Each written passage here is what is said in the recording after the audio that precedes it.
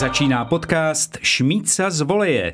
Připraven je legendární útočník Vladimír Šmicer, přihrávat mu bude bývalý prvoligový fotbalista Robert Neumann, redaktor Sport.cz. Šmíco a Bobe, úvodní hvizd a vykopávejte první téma. Tak ahoj Láďo. Ahoj Robert, čau. Tak původně jsem myslel, že se budeme bavit už o novém trenéru reprezentace.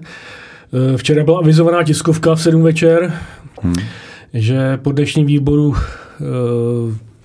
v dnešním výkonným výboru bude tisková konference, na které zřejmě měl být představen nový trenér.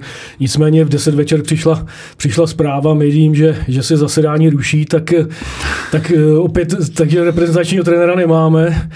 Co ty tady tomu říkáš vlastně těmu včerejšímu veletoči a tomu, že se to zase ta volba reprezentačního trenéra odkládá? No upřímně jsem se právě těšil, že už aspoň vlastně se to hne.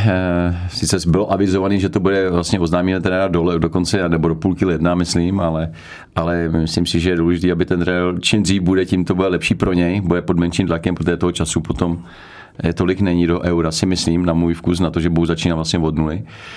A když jsem teda viděl, že bude nějaký mimořádný výkonný výbor a zřejmě dojde třeba jako k odsouhlasení trenéra, tak jsem říkal, to je super, dobrý, aspoň ten trenér se bude mojí oči odpíchnout, bude moct začít jednat s asistentama, nebo jaký asistenty si máme. Potom se na to nabalí celý redakční tým plus manažer, takže jsem si říkal, že to je dobře pro ten český nároďák, ale Vypadalo to v 7 večer hodně pozitivně. Vypadalo to pozitivně a já samozřejmě potom už samozřejmě to potom rozvíje ta vlastně podskupina u výkonného výboru a potom výkonný výbor.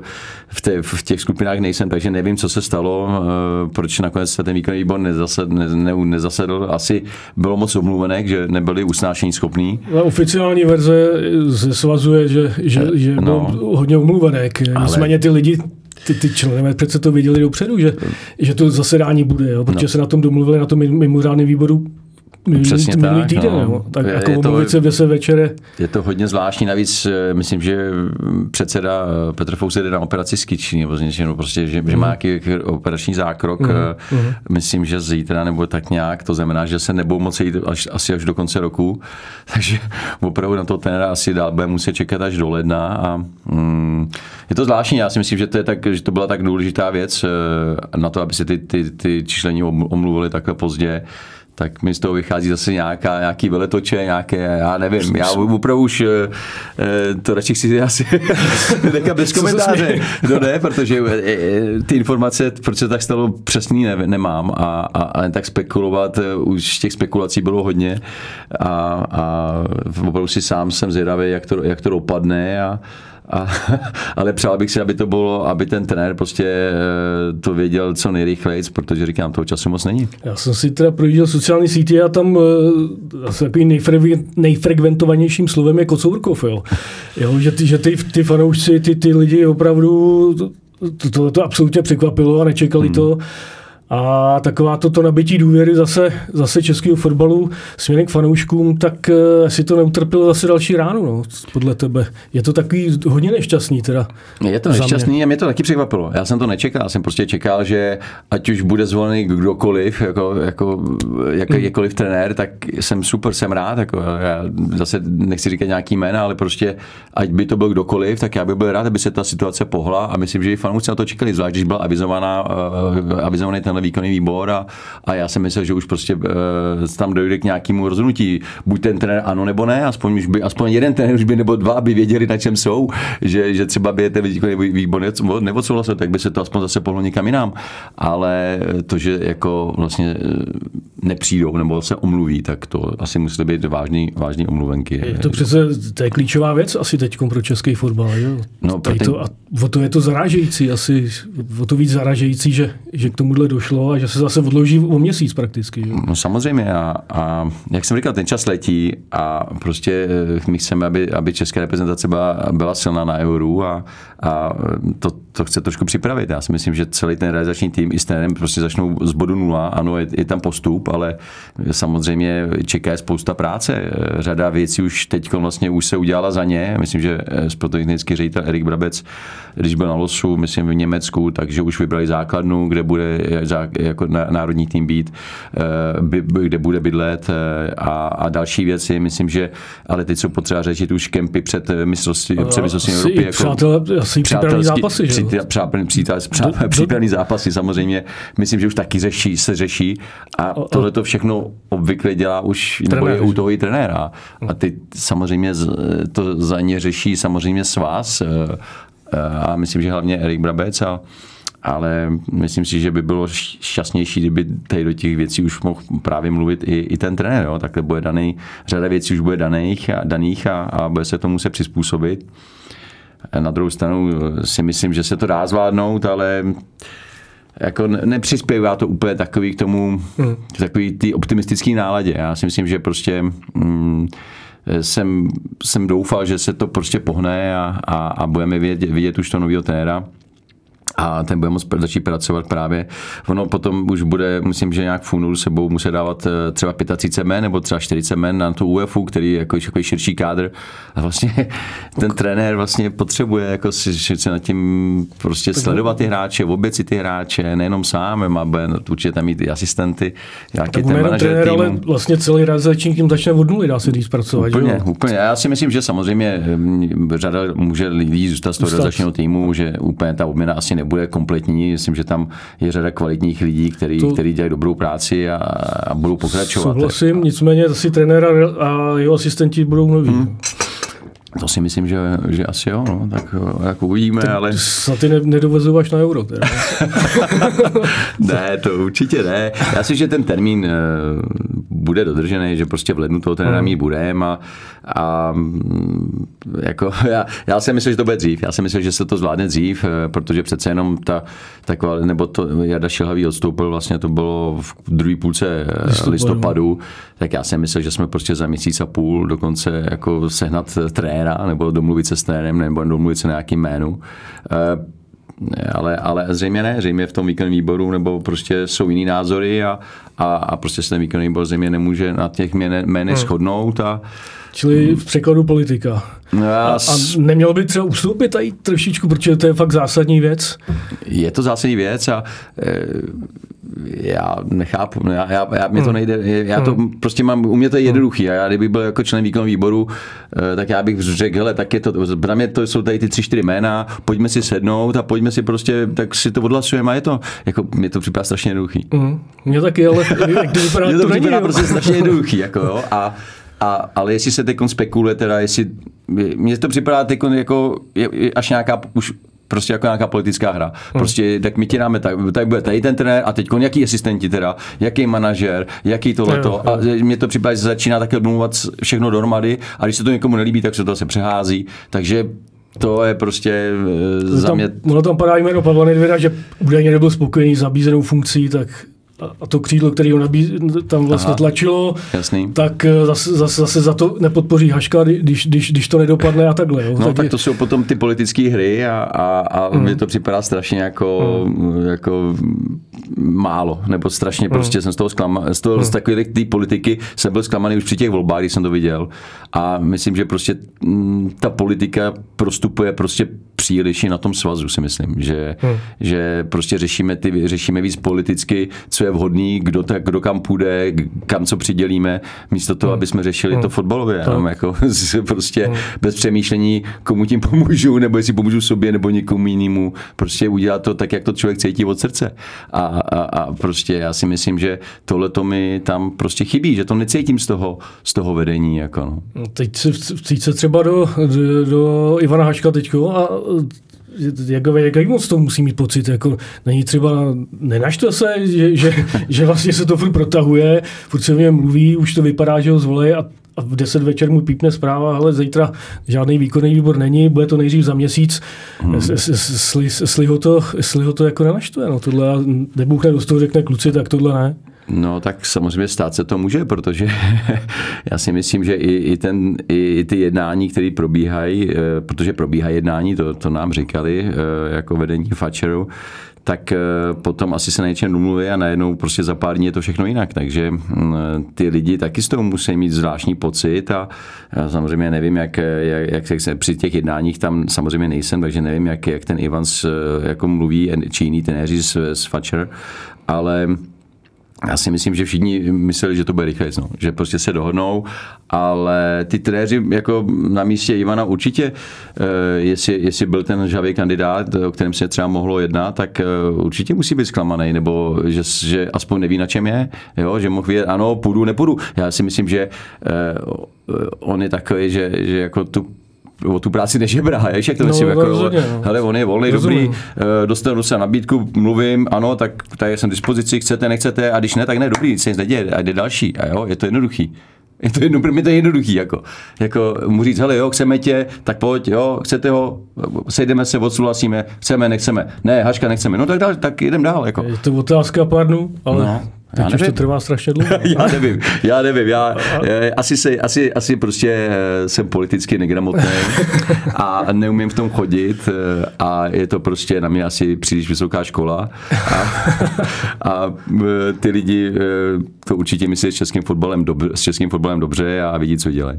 Tak pojďme od otázky reprezentačního trenéra k mistrovství Evropy. My jsme se tady naposledy setkali před losem základních skupin, tak teď už můžeme ukomentovat složení české skupiny. Los nám určil Portugalce, Turky a někoho z kvarteta, Kazachstán, Lucembursko, Řecko nebo Gruzie, který se utkají v baráži. Tak jaký los nebo jaký složení podle tebe? No, tak já si myslím, že na ty Portugalci nám poslední dobu moc nesedli. Myslím, že nás jasně přehrávali v těch posledních 4 zápasech, co jsme s nimi hráli. Na druhou stranu je to takový, že naši kluci už budou moc přesně vědět, co od nich čekat. Myslím, že se určitě můžeme rozebrat ty utkání, které jsme s nimi hráli v té lize národů a podívat se, v čem jsme jako zaostávali a zkusit najít takovou taktiku, která by na ně tentokrát mohla platit. Navíc si myslím, že to je úvodní zápas, a v ty úvodní zápasy bývají takový nervózní. Nikdo jako nechce udělat zbytečně nějak otevřít hru. Často končí ty zápasy remízou v těch prvních zápasích, takže to si myslím, že to je docela dobrý. Takže myslím, že je dobře, že s nimi hrajeme. Já si myslím, že to je dobrý. Navíc uvidíme, v jaký formě nebo jaký formě jsou ty zbývající dva týmy, které budou hrát proti sobě. A už do těch zápasů, potom do toho 2., 3. už budeme přesně tak nějak víc vidět, jako co od toho čekat a s čím do toho zápasu jít, jako jo, jaký bodový, jak jsou tom bodově a všechno. Já si myslím, že ty zápasy jdou dobře, protože druhý zápas budeme hrát proti vítězi té baráže, což my vychází mezi Řeckem, Gruzií, takový. Uvidíme. To Lucembursko sice šlo nahoru, ale myslím si, že to Řecko i ta Gruzie jsou lepší a bude to zajímavý. Samozřejmě favoriti jsou Řekové, ale já si myslím, že je dobře, že už trošku to druhé utkání je takový, že z tebe spadne ta nervozita z toho prvního, z toho vstupu do toho turnaje a tam si myslím, že máme dobrou šanci to utkání vyhrát a podle mě potom bude ten zápas s tím Tureckem. No. Fakt, že to je na jeden zápas, že to není doma venku s tím Portugalskem, ale je to jeden zápas a navíc ten první, takže opravdu asi ta šance nějaké zaskočit je, byť výkonnostně nebo kvalitativně jsou samozřejmě asi výš. Jo? To určitě budou favoriti. Bezesporu budou favoriti, ale já si myslím, že ty naše kluky to může prostě nakopnou, protože budou vědět, že prostě dobře, jsou favoriti, teď jsme s nimi prohráli několikrát za sebou a já myslím, že se z toho můžeme poučit z těch zápasů a opravdu na něj s nějakou taktikou, která prostě jim nebude sedět a snažit se zaskočit.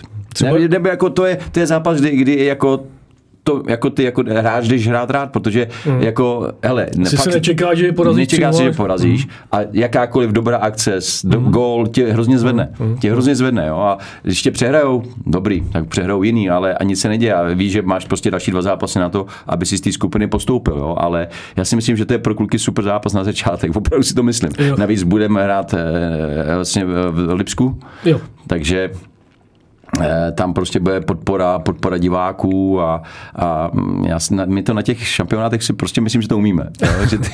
Že ten tým se většinou semkne a hrajou ty kluci prostě trošičku jinak než v kvalifikaci, že cítí tu podporu těch diváků a chtějí se ukázat na té největší evropské úrovni a já si myslím, že určitě budeme pro Portugalský nepříjemný soupeř. Navíc Ronaldo už zase bude o něco starší, navíc teďkon hraje v Saudské Arábii, což asi není úplně měřítko té nejvyšší kvality, tak hrozba třeba o malinko nižší může být z jeho strany. No já si myslím, že už i v těch zápasech, co hrál proti nám, už bylo vidět, že prostě to táhnou jiní kluci, ale samozřejmě to pořád Ronaldo, on si ten prostor v té 16 najít umí a ten gól je schopný nám dát pořád, takže i přesto, kolik mu je let, pořád je to nebezpečný hráč, ale už není na takový úrovni, co byl. To rozhodně není a jsou tam prostě nebezpečnější mladší hráči, který tvoří tu hru Portugalců a vlastně ty šance mu připravujou. Já myslím, že proti nám, zvlášť tady v Praze, měl několik šancí a neproměnil, takže úplně bych se ho nebál, mě spíš straší taková ta chytrá kombinační hra, jako hraje Bernardo Silva, je tam šikovný ten Leo, je nepříjemně rychlej, silný, tvrdý, důrazný a mají tam další šikovný hráče, kteří prostě v tom prostředku nás přehrávali a to bude důležité snažit se trošku eliminovat. Co říct k Turkům? Jo? To je taková velká neznámá, oni mají v období horší, lepší. Teď asi o něco lepší, nicméně my s nimi nemáme moc dobrou zkušenost těch šampionátů, že 2008 to byla taková ten tragický druhý poločas, kdy jsme vedli 2-0 a Turci otočili na 3-2 v posledních 20 minutách a vlastně nás poslali domů i ve Francii 2016 v posledním zápase. Jo. No, tak. Máme něco vracet, přitom paradoxně nám se proti ním vždycky dobře hrálo, ta naše generace, my jsme jako na Turky uměli a věřili jsme si na ně, protože oni jsou samozřejmě buď strašně nahoře, nebo trošku dole. A v tom 2-8 to teda byl tragický konec zápasu. To jako já jsem tenkrát pracoval pro jednu naší televizi a když jsem to komentoval, tak zase 2-0 už jsem si objednával lístky jako do Vídně, do Prátru, protože jsme měli rád ve Vídni s Chorvatama a najednou prostě jsem to zase všechno rušil. Takže to byl neuvěřitelný obrat a smutný obrat. To byl z nejsmutnějších zápasů pro český tým. Tak, to jako bylo hodně smutný. Ale teď se ty Turci zvedli. Musím říct, že vyhráli vlastně svoji kvalifikační skupinu a jsou na vzestupu, ale to je jenom dobře, protože oni, když jsou nahoře, tak ten dopad dolů je vždycky tvrdý. a oni, když mají sebevědomí a trošku jim ho jako přiškrtíte a trošku je jako chytnete a ukážete jim, že se jich nebojíte, tak si myslím, že právě potom oni začnou zmatkovat a dělají chyby a to tam si myslím, že bude naše šance. Nebo je trošku vyhecovat nějakým slovem, nebo to jsou horkokrevný? Jsou horkokrevný, ale jako proti když se dodrží taková herní disciplína a nenecháte je rozhrát tu svou hru, tak oni potom časem prostě přestanou si tolik jako trošičku věřit, takovou tu víru ztratí a myslím si, že prostě se rozhodí a jsou schopní opravdu dělat ty chyby a to je taková taktika. Myslím, že našim se to, a nesmíte jim dát šanci, jakmile se potom zvednou, tak potom fakt jako hrajou jak Brazilci. Potom oni, když jsou na balónu silní a vědej si a dej jim to, tak opravdu jsou hodně dobrý fotbalisti. To oni s balónem umějí a to je nesmíte nechat. No. Samozřejmě ten třetí nebo čtvrtý do party, ten vznikne až z té baráže, nicméně, když to vemeš celkově, z toho kvarteta tam není žádná pecka, že jo? To není žádný elitní tým, tak je silách českého týmu postoupit, nebo ještě líp, jako je povinnost v forzovkách postoupit. No, rozhodně to bude cíl postoupit z téhle skupiny, protože vlastně postupují i 4 týmy z 3. místa, takže je velká šance při jedné výhře a jedné remíze prostě postoupit do další fáze a to si myslím, že bude v silách našeho týmu, nebo náš tým potenciál na to, aby uhrál 4 body v téhle skupině, minimálně 4 body, si myslím, že má, nebo že by měl mít, a ty ambice takovýhle musí mít, jako ničím jiným nemůžeme, protože si myslím, že když už také jdeš na turnaj, tak prostě chceš postoupit ze skupiny a chceš si zažít ty playoff zápasy, tak jak se nám to povedlo na minulém šampionátu, kde jsme potom vyřadili vlastně Holandsko a ve skvělém zápase v Budapešti. Byl jsem tam, byl to skvělý výkon od našich kluků a vlastně šli jsme do čtvrtfinále s Dánama a tam už to bylo prostě, ty Dámy byly trošku lepší, ale dobrý, ale kluci tam nechali všechno a udělali jako skvělý mistrovství. Jako dá se říct, že s tou výhrou se počítá proti tomu barážovému týmu? Řekl bych, že k tomu postupu to bude důležité utkání a tam bychom měli mít 3 body. Jako. Tam budou potřeba ty 3 body, protože kdyby tam se nám nepodařilo vyhrát, samozřejmě nevíme, jak dopadne. I kdyby jsme remizovali s Portugalcem, i kdyby jsme remizovali ten druhý zápas třeba, tak nechávat to na ten poslední už by bylo, jako, že by si museli jít do zápasu s tím, že musíš ty Turky porazit, tak to nebude jednoduchá pozice. Je to možný, ale teď to samozřejmě uvidíme, v jaký formě všechny ty týmy na tom Euru budou. Tady samozřejmě jako můžeme spekulovat jako papírově, ale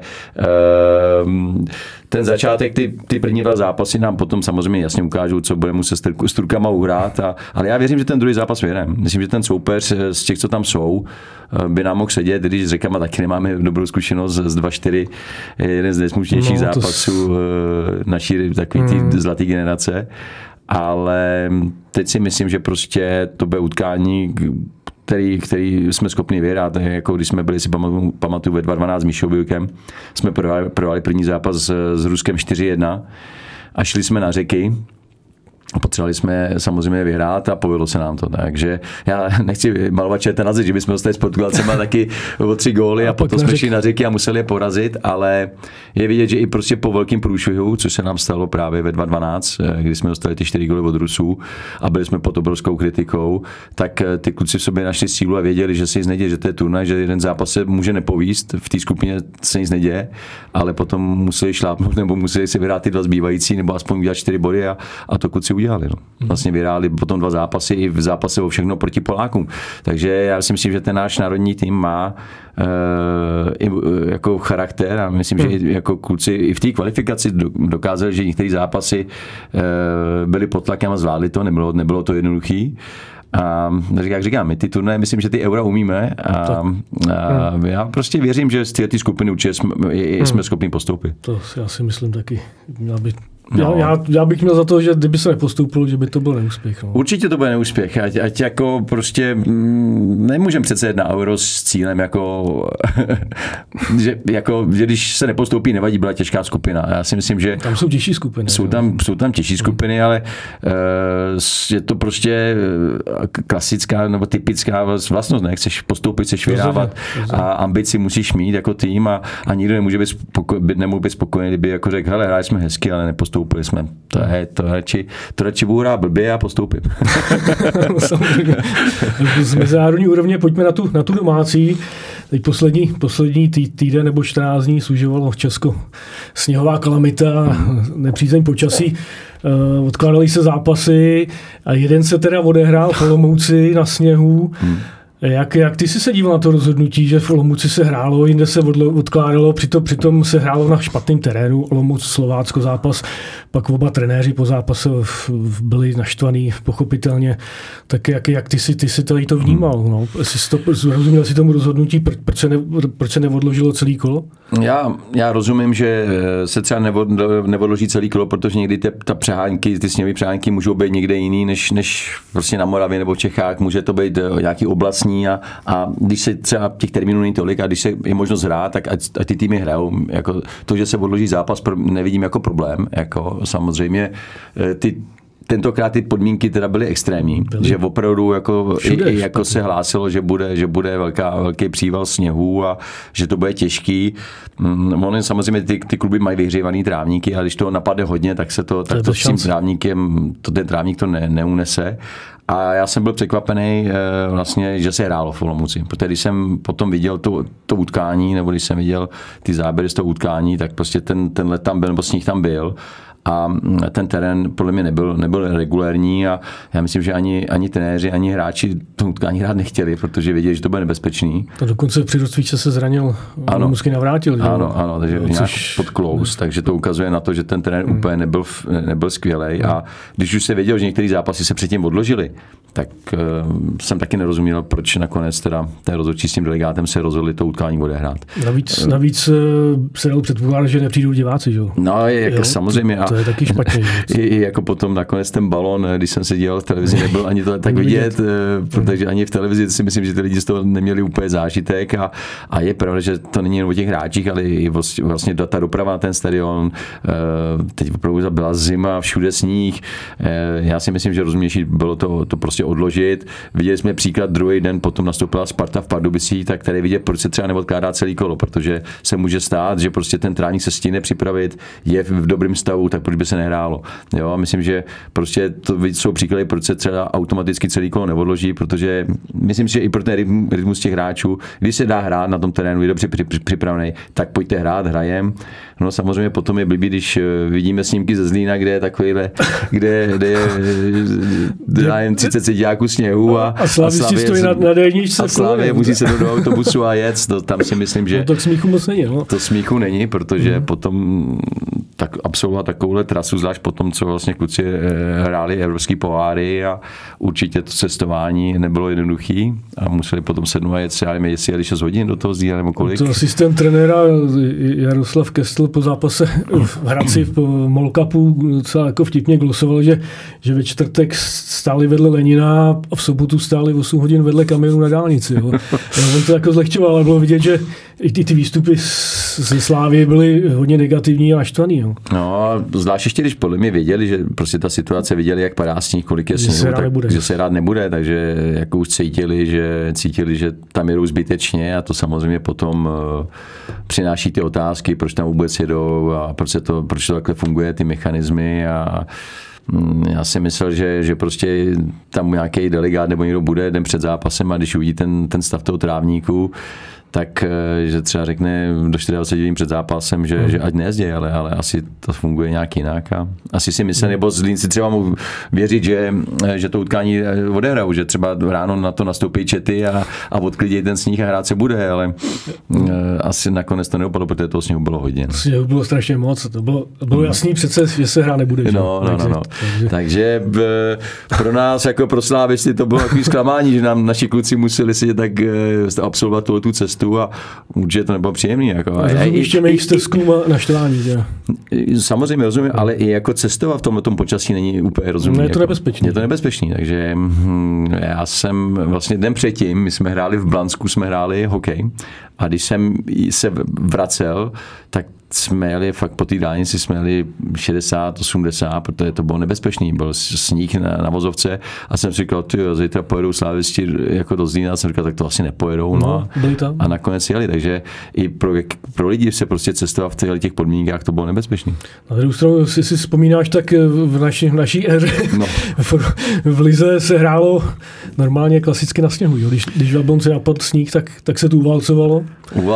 Odklidilo se to různýma hráblama, stáhlo se to, já vím, že i takovýma trakturkama se to stahovalo. My jsme jednou také na strojě nám stáhli i trávu, takže jsme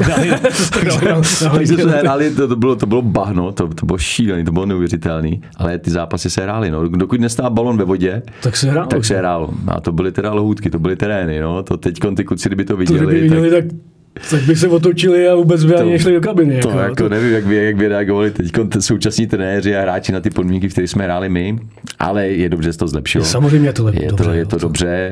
Za nás žádný vyhřívaný trávníky prostě ještě nebyly a to se začalo dělat až později.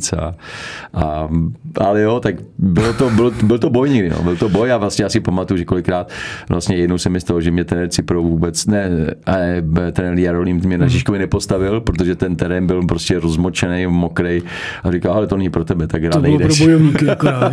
Protože postavit tam někoho, kdo do toho bude trošku šlapat víc a ty bys tady na tom terénu neuspěl, takže jsem třeba nehrál kvůli tomu, že byl špatný terén. Já si pamatuju v Jablonci, když se hrával, tak tam to bylo tradiční, že jo, konec roku a začátek jara. Jasně.